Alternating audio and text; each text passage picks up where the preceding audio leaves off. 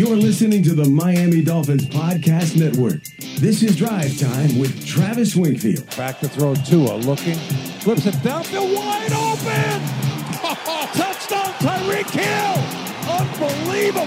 Just flew by him for a second time. Tua knew where he was going right away. All the haters out there, man. I really hope you soon jump on his bandwagon. Waddle. Tua, shotgun, back to throw, looking, steps up, fires, touchdown! You got it!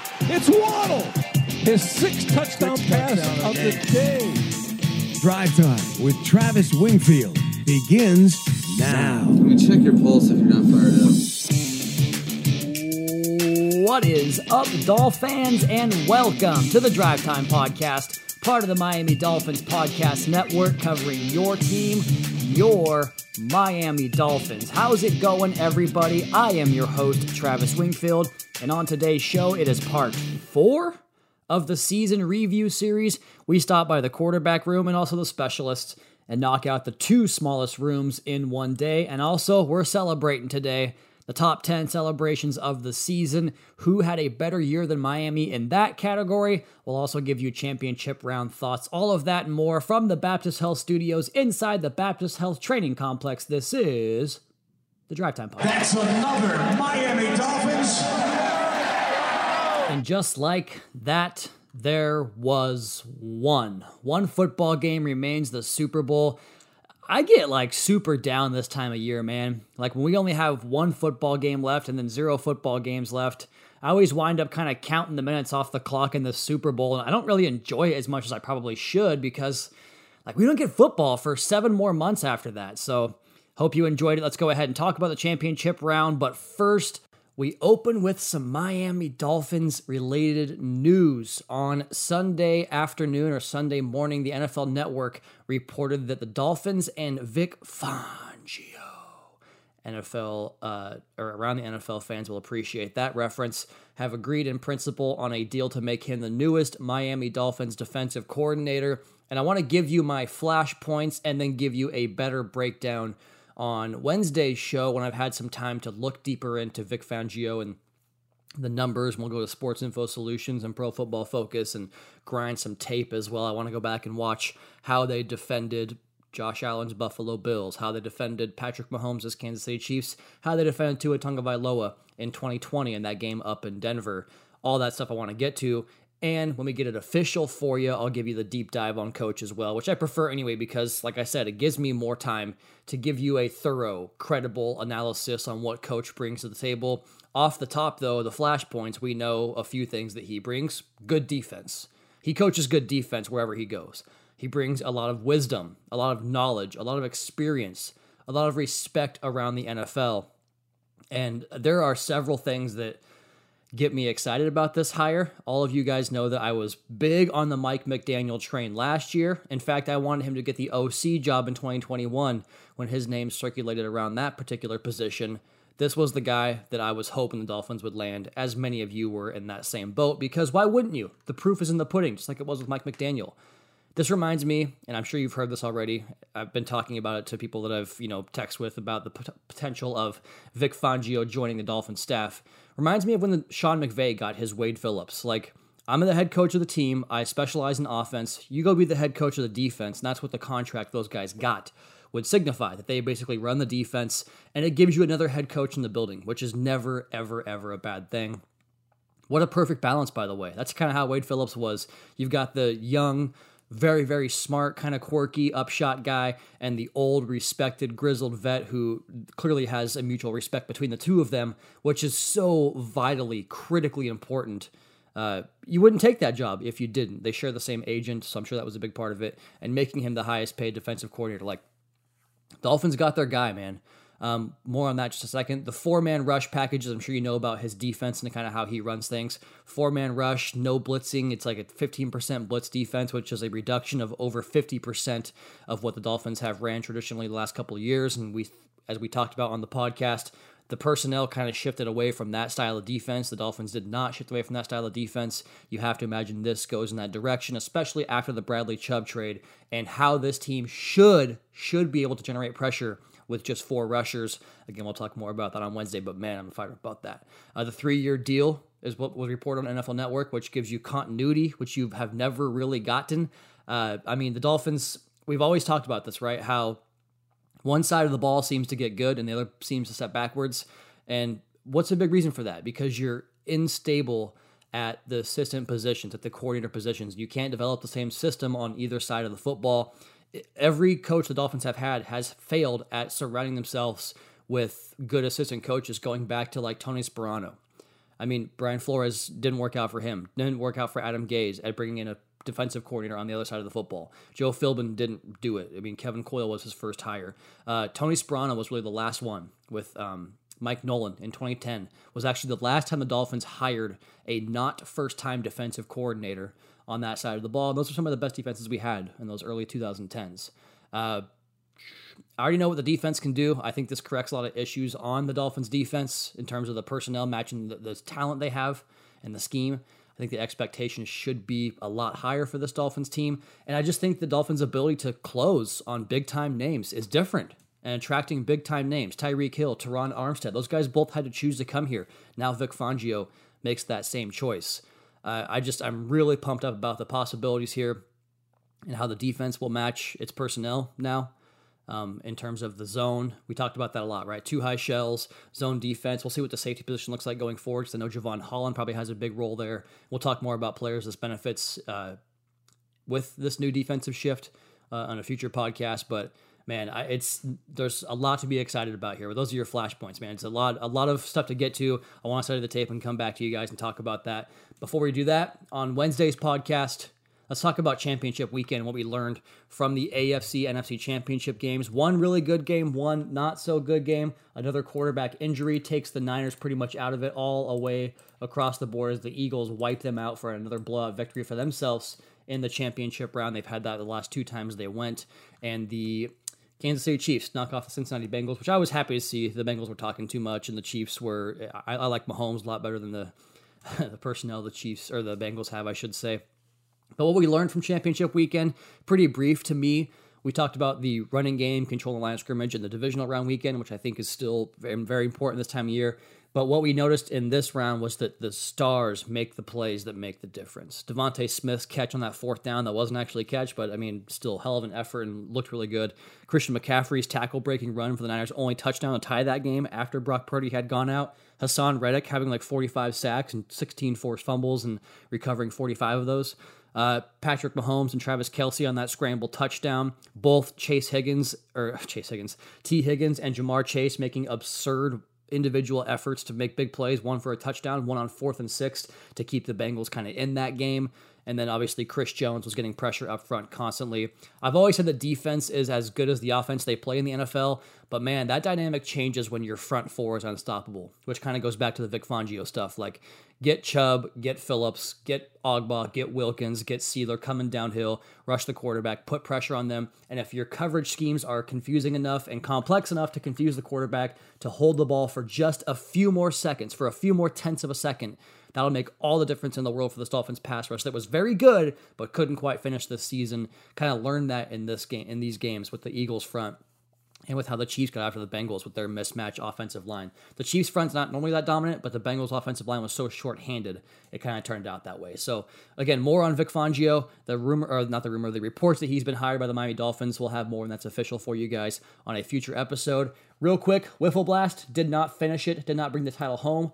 I had a chance on the very last game to hit the longest shot. Once you tie a game, they go to a one-hit pitch-off, and I was hitting some pretty good shots all day, so I got the call to have the tie-breaking hit-off, and I hit a ground ball that like hit the ground and skipped all the way beyond the home run marker, which I thought was good, but they said no, it's where the ball first lands. The next guy comes up and hits a ground ball that just barely gets higher than mine, but then stops like right there, so I was like, man, I hit that. My exit velo was like 100 miles an hour more than his, but it went further, so we lost. It was my fault. Sucks. We lost in the first round of the playoffs, went 4-0. We've now gone 11-0 in the last 2 years. Wiffle Blast 2023, a failure, though, for Juice Crew because we got bounced in the first round. So there you go. That's the weekend update championship round.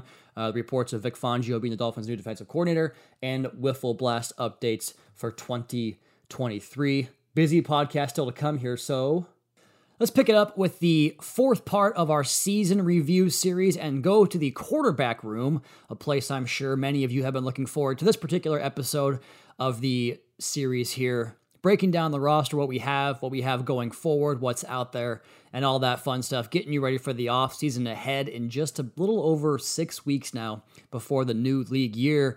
And we're going to do quarterbacks as well as the specialists, starting with the quarterbacks here. And the team accomplishments and stats that occurred, the Dolphins had the fourth most passing yards in the NFL this year, 4,765. And again, that's without their quarterback for 4.5 games.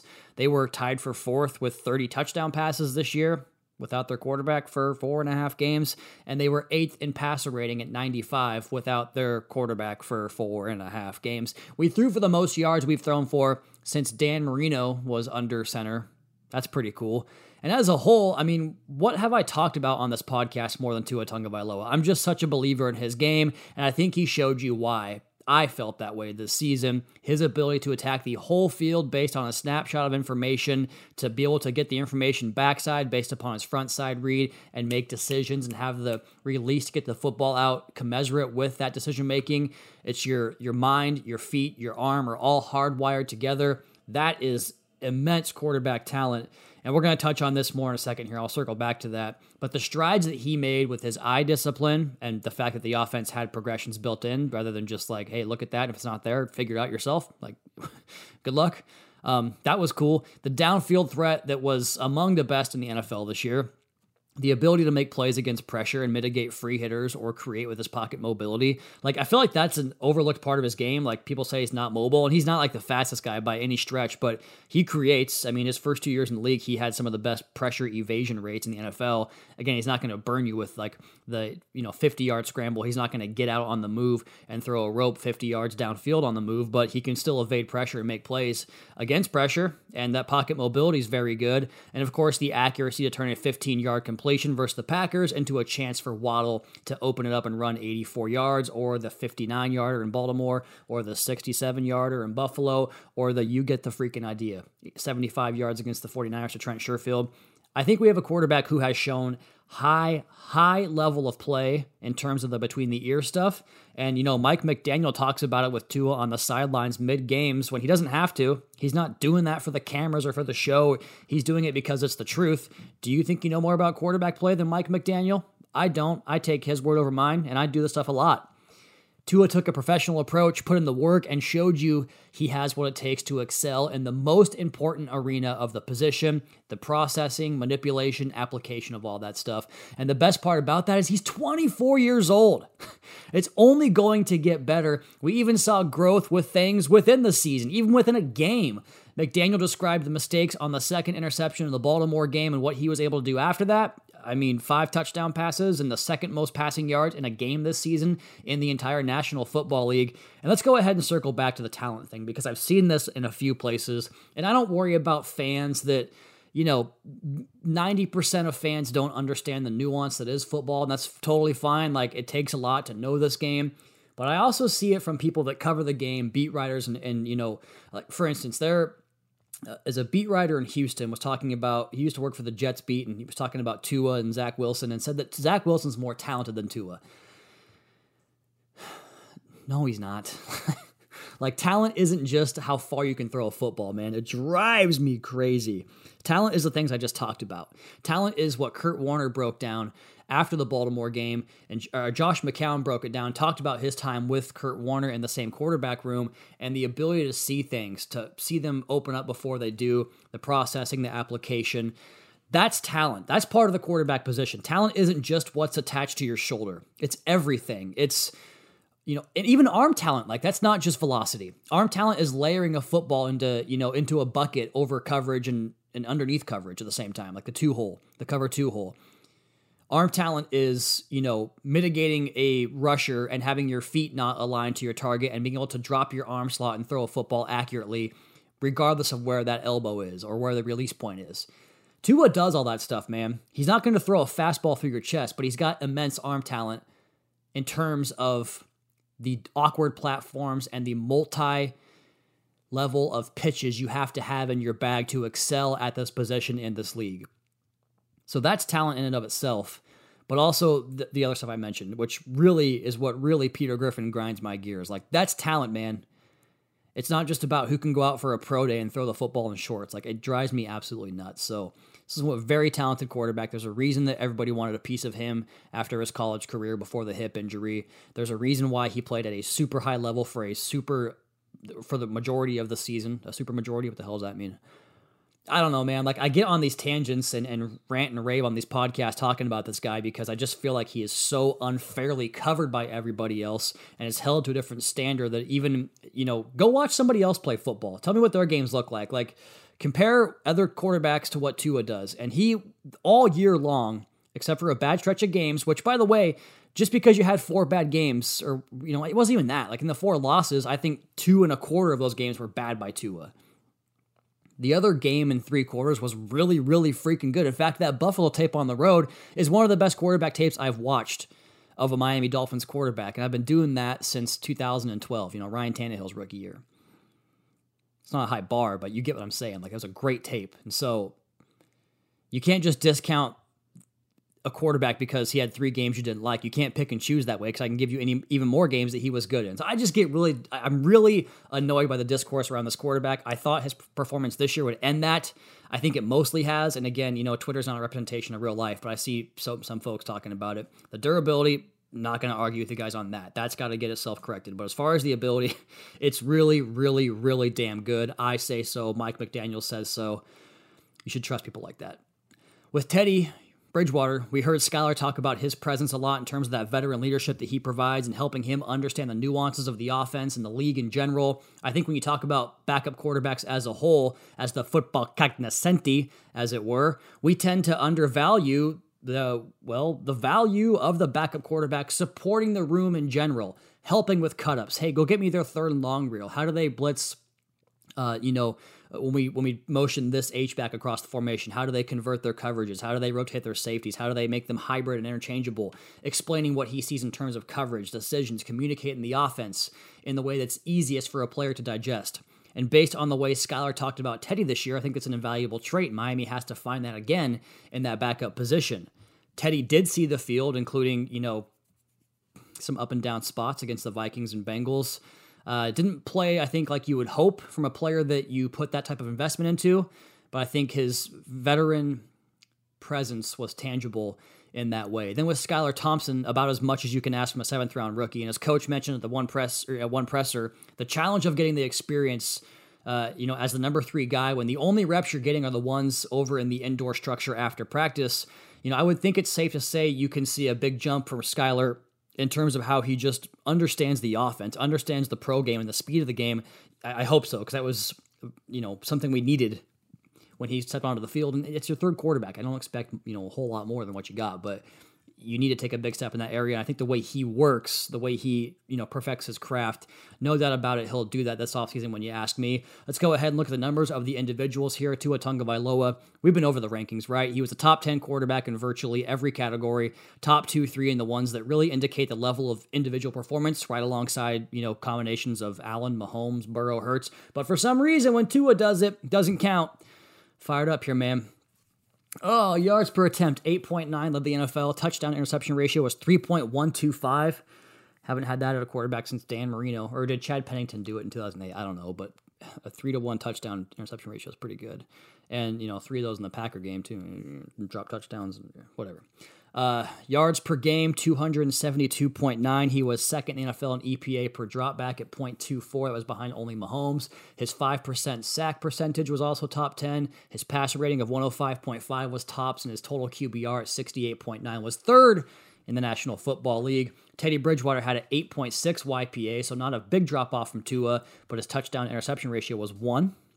His yards per game was 136.6, so over 140 yards fewer than what we got with Tua at quarterback. His EPA per dropback was in the negative, so it was either top 2 or, under 32 EPA per dropback. Sack percentage, 8.1%, went up 3% without Tua in there. Passer rating, 85.6, total QBR, 47.6. Skylar Thompson had 5.1 yards per attempt, a touchdown interception ratio of 0.33, 1-3.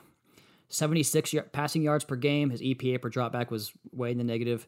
5.4% sack rate, 62.2 passer rating, and a 27.1 total QBR. What's going to be available out there? Let's go ahead and take our first break and come back on the other side and do that next. Drive Time Podcast, your host, Travis Wingfield, brought to you by AutoNation. Snag a Job is where America goes to hire, with the deepest talent pool in hourly hiring. With access to over 6 million active hourly workers, Snag a Job is the all-in-one solution for hiring high-quality employees who can cover all your needs. On demand, temp to hire, part-time or full-time. You name the position. Warehouse worker, retail associate, grocery store clerk, fitness trainer, baker, stylist, bellhop, podcast producer. Yeah, Snag a Job's got a worker for that. With our easy-to-use platform, you're able to seamlessly post and fill available positions quickly with a dedicated customer support team to provide all the help you need along the way. Kind of nice knowing you have a talent pool like that in your own backyard, right? Snag a Job is the partner you need to keep your business running smoothly. So visit snagajob.com or text snag to 242424 to talk to an expert. Snagajob.com, where America goes to hire.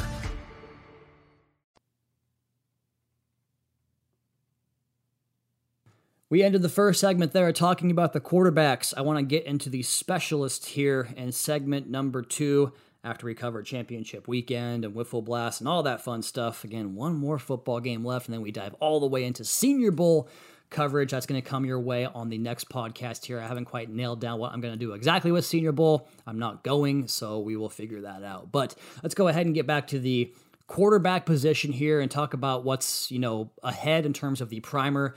And probably the most intriguing, talking about free agency here at quarterback, and unique situations or team needs, not just on the Miami Dolphins, but in the league in general. The Dolphins need one of two things: either better stability from their franchise quarterback, something, Tua has proven with his ability, the franchise quarterback, just needs the former to make it so. And thing two is much, much, much better play when he's not out there. You can't control number one. You can control number two. And the upshot here, since Tua remains on that rookie deal, is you're still at a significant advantage in terms of your contemporaries across the league who have quarterbacks on their second or third deals or, non-rookie contracts, even if you pay your backup quarterback the most money in football. They tried that with Teddy Bridgewater, just didn't work out. We can talk about Skyler in that role for me in 2024. It was just far too green.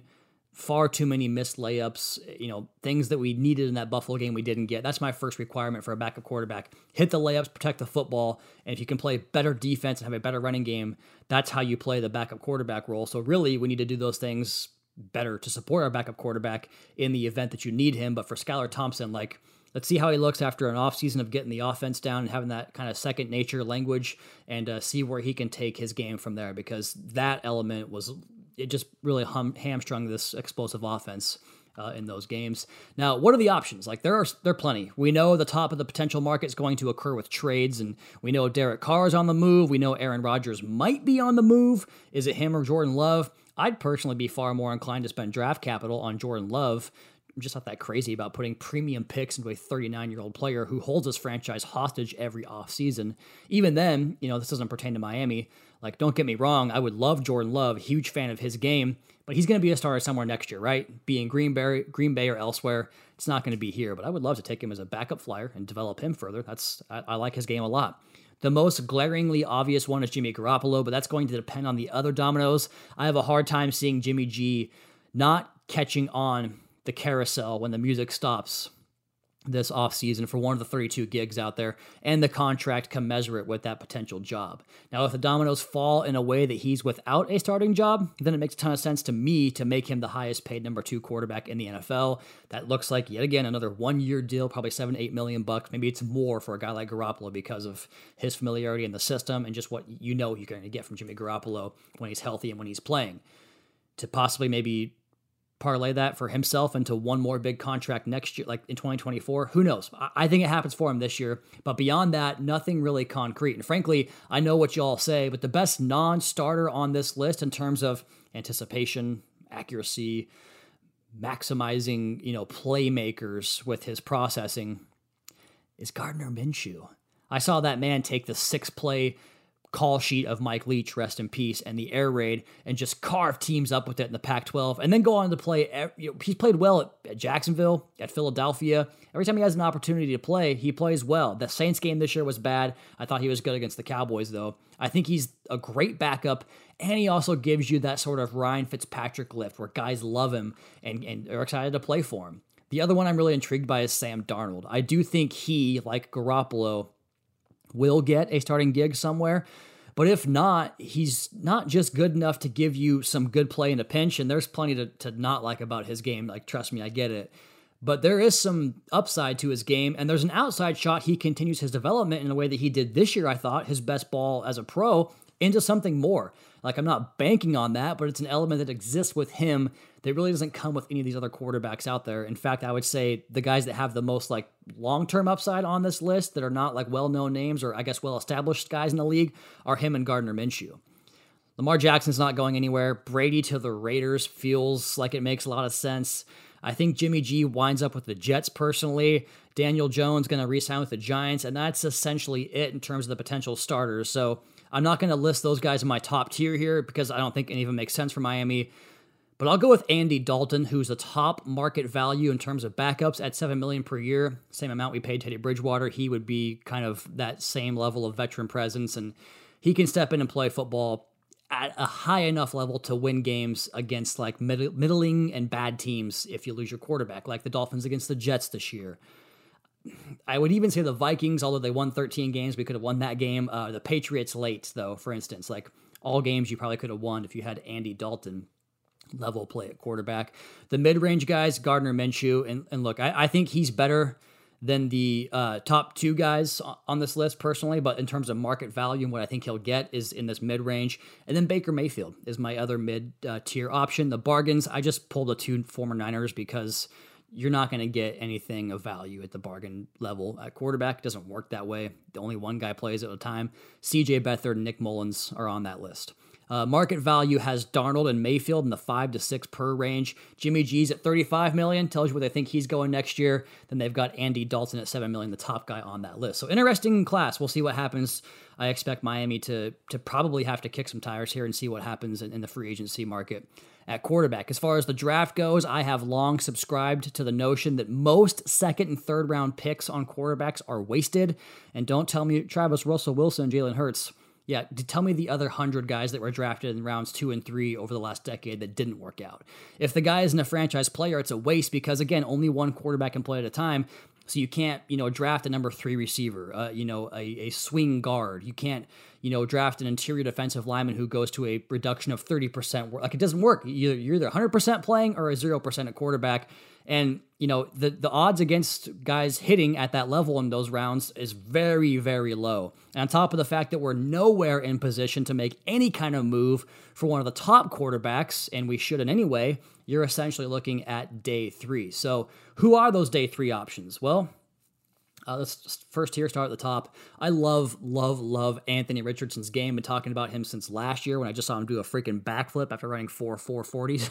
Like, I thought that was really cool. And then he kind of showed you that the traits this year. He's awfully green, has a long way to go. I think Will Levis is a lot better than folks are giving him credit for. And I like the fact that he went through some at Kentucky in terms of just getting beat up and not having the best surrounding talent around him. I think Bryce Young has a lot more question marks than the consensus is telling you right now. I think CJ Stroud is the best passer in the class, but his limited mobility and just kind of, I guess, the way he plays the game, we'll see if it works out in the pros. I like his game, but it needs to be the right situation for him, as it is for all these quarterbacks. Should be a fun draft as a result, but I think the real prizes are coming in 2024 and 2025. What are those day 3 names that I'm looking at? To be perfectly honest, not that far into it, but I just, in general, or in terms of general college football, observations this year. And honestly, man, like, I would go the free agent route and keep developing Skylar because, like, all the guys that you typically get in this range are the high volume guys that come from pass heavy offenses that have like 5 or 6 years college experience, and you basically just see if they can continue that production at the next level. I'm just not about that life. So, like, whether you're looking at, Clayton Tune from Houston, Hendon Hooker, I guess is a good developmental option, even though he's 25 years old coming off an ACL. Bo Nix at Oregon. I don't know, man. I don't love it. So, yeah, go back to the free agency portion and listen to that part again. Let's talk specialists here. Number 4, Thomas Morstead, 46.4 yards per punt. He had a net of 40.5. These numbers were consistent all year long. 45.9% rate inside the 20-yard line and just a 3.3% touchback rate. I thought he was very good this year. Jason Sanders, he only missed 6 kicks this year. Seemed to really come in important times, and just 2 of those were from under 50 yards, but 81.3% has to go up next year. PATs, 41 for 44. Hey, 44 touchdowns, not bad, right? But he's got to kick better next year. He knows that. Everyone knows that. 44, Blake Ferguson. No botch snaps. I know it's not an official stat, but from memory, we didn't have any snaps that forced us to, a punt or kick to not get off. But there were a lot of balls that kind of rolled into Morstead, so let's get those up next year. Let's go ahead and take our last break right there and come back on the other side and do top 10 celebrations from your 2022 Miami Dolphins season. That's next. Drive Time Podcast, your host, Travis Wingfield, brought to you by AutoNation. Snag a Job is where America goes to hire, with the deepest talent pool in hourly hiring. With access to over 6 million active hourly workers, Snag a Job is the all-in-one solution for hiring high-quality employees who can cover all your needs. On demand, temp to hire, part-time or full-time. You name the position. Warehouse worker, retail associate, grocery store clerk, fitness trainer, baker, stylist, bellhop, podcast producer. Yeah, Snag a Job's got a worker for that. With our easy-to-use platform, you're able to seamlessly post and fill available positions quickly with a dedicated customer support team to provide all the help you need along the way. Kind of nice knowing you have a talent pool like that in your own backyard, right? Snag a Job is the partner you need to keep your business running smoothly. So visit snagajob.com or text snag to 242424 to talk to an expert. Snagajob.com, where America goes to hire.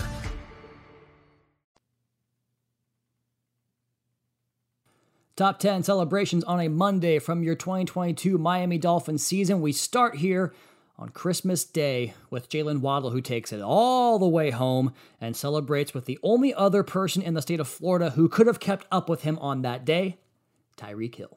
Tagovailoa under pressure, found a hole for Jalen Waddle, got a block and got free. Waddle with the speed, takes it inside the 30, keeps on going, all the way home. Touchdown Miami. 84-yard lightning strike. Dolphins back in front. Things you love to see.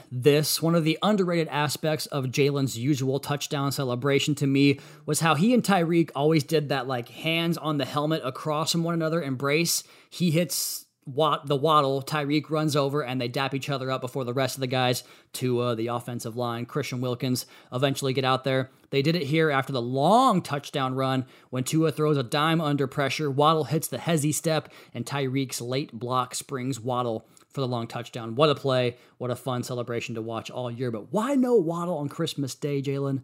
I don't know. I'm not going to fault you, though, big guy. Number 9, get you some friends that gas you up the way Christian Wilkins gasses up Zach Sealer. 2 best friends that anybody could have. Celebrate the sack from Motown's own son. St. Brown in motion on 3rd down and 9 from the Lions 26. They got him. They got him. Sealer with the sack. His first of the year. He's playing a whale of a football game, Joe. Whale of a football game, whale of a season for Zach Sealer. A massive stop by the defense amidst a fourth quarter shutout. Offense had just scored to take the lead for the first time all day after the defense couldn't get off the field all day. And it's Zach Sealer coming through for a sack to put the Lions behind the chains on 2nd down. He comes off the pile, and there's Christian Wilkins jumping on his back. And if you're a regular listener of the post-game show on 560 with me and Juice and Seth always refers to Zach as a GAM, a G-A-M, a grown-ass man. And I think that's pretty well exhibited here by the fact that 310-pound Christian Wilkins jumps on his back, and it only makes him stumble off of his path, not even noticeably. He just basically absorbs it and keeps walking. Also, the touchdown celebration in Buffalo, I thought, was my favorite one. Get a little big spoon, little spoon action, cuddling in the end zone after Zach Sealer's touchdown in Buffalo. Honorable mention for that one there. Number 7, Number 8, a gang of Dolphins arrives on the scene to pull down Cleveland quarterback Jacoby Brissett, and we see one of Bradley Chubb's many patented celebrations for the first time in aqua and orange. Brissett can't get away. Jalen Phillips, Melvin Ingram.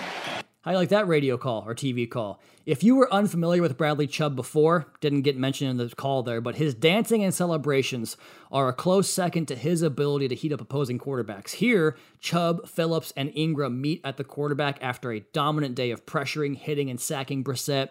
After this final one, Phillips and Chubb hit the...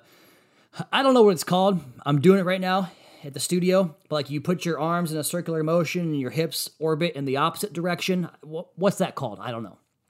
But what I liked about it was the guys embracing their new teammate after the best pass rush day the defense had all year and his second week there in Miami. First game in Miami as a Dolphin. Number 7, Raheem goes surfing in primetime. Hill in motion, back to throw. Gets a little bit of motion, flips it out to Mostert's got the first down touchdown, Miami. Wow. Raheem Mostert. Tua Tagovailoa bought some time, pulled up in the pocket, saw Mostert out there all open. Jimmy wasn't looking to run. He was looking for an open receiver, and he got it Mostert for the touchdown. That, of course, was Tua's first touchdown after coming back from the concussion suffered against the Bengals, and a beautiful drive to start that, punctuated by Tua scrambling and finding Raheem on the sideline and into the end zone, and then Raheem, Tyreek, and Jalen all do the pop-up in the end zone before catching a big wave that would have made Kanuku, in forgetting Sarah Marshall, Paul Rudd, very, very proud. Now you're doing too much. Now you're not doing anything. You're just boogie boarding.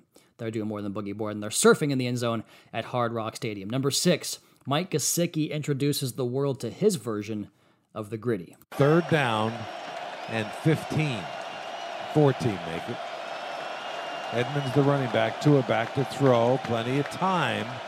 Looking, end zone. Gesicki touchdown. Wow. He went high into the air to pull that down. Mike Gesicki, his first touchdown of the year. He threw that up high in the back of the end zone, and Mike Gesicki went up and got it. He sure did go up and get it. Tua the high back 5 throw, Gesicki the reach, taps the feet, the ensuing gritty that was the story all year long, doing it all over the field against the Vikings after the fact, then to close the year with it in the wild card playoff game in Buffalo. Good stuff, Mike. Good stuff. Number 5, Alec Ingold needs a divot repair after spiking the grass. Tua pulls it down, now flips it to outside, and that is Ingold, the fullback diving for the end zone. Touchdown. So, Arch, it's going to be that kind of a day, huh? Oh, yeah. Look at this ball handling by Tua. First of all, he takes a high snap. And then it just sort of ends. Just 2 weeks after Mike McDaniel praised his ability to punch the ball off the Ford Field turf and into the sky, Alec Ingold gets another chance after a beautiful scramble touchdown throw from Tua, good blocking up the sideline, and a great lunge by the Miami fullback to find the pylon. He springs to his feet and gets, by my inexact science, a solid 15 feet of hang time off the bounce. Alec Ingold, elite blocker, great fullback, elite spiker of the football. Number 4, Snow Angels in Miami. Dolphins bring 4. Pickett in the middle, he's intercepted. Trying to force it in. And the safety, Javon Holland, took it away. And he's got it around midfield. Snow Angels in the snow for a snowman makes sense, right? But can a snowman do a snow angel? Apparently they can. Javon Holland jumps a Kenny Pickett pass to thwart a potential go-ahead drive. He and the entire defense race to the opposite end zone to join the snowman for some snow angels. Or are they beach sand angels in South Florida? The jury remains out. Javon Holland, number 4. Number 3, a cheetah flipping among a sleuth of bears. By the way, sleuth is a gathering of bears. I learned that today for the podcast. In the running back, Tagovailoa has it to the end zone. Touchdown. Tyreek Hill. We just told you he's only been targeted once in the red zone all year. He just caught one right there on a 3-yard touchdown reception. Flip it, baby. You're part of the Flying Melendez with this high-flying offense. And a touchdown and a lead for the Dolphins. After the Bears bust a coverage and Tyreek is all alone in the corner of the end zone for an easy touchdown grab, he sprints across the end line and hits the back handspring, finishing with a backflip. We saw all kinds of backflips this year from Tyreek, including that one that got the training camp crowd fired up, juiced up, gassed up. I can't even talk right because of it. Tyreek brings a lot of hype with him, and he delivers on it every step of the way, all the way to an AP Offensive Player of the Year finalist nomination for Tyreek Hill. Number 2, the band is on the field, only the band are the victorious 3-0 Miami Dolphins. Miami's won! Zeros on the clock! Kevin, this game had everything. Both these teams gave everything they had. And Miami has beaten Buffalo for the first time since December of 2018. You're darn right they have, Kevin Harlan.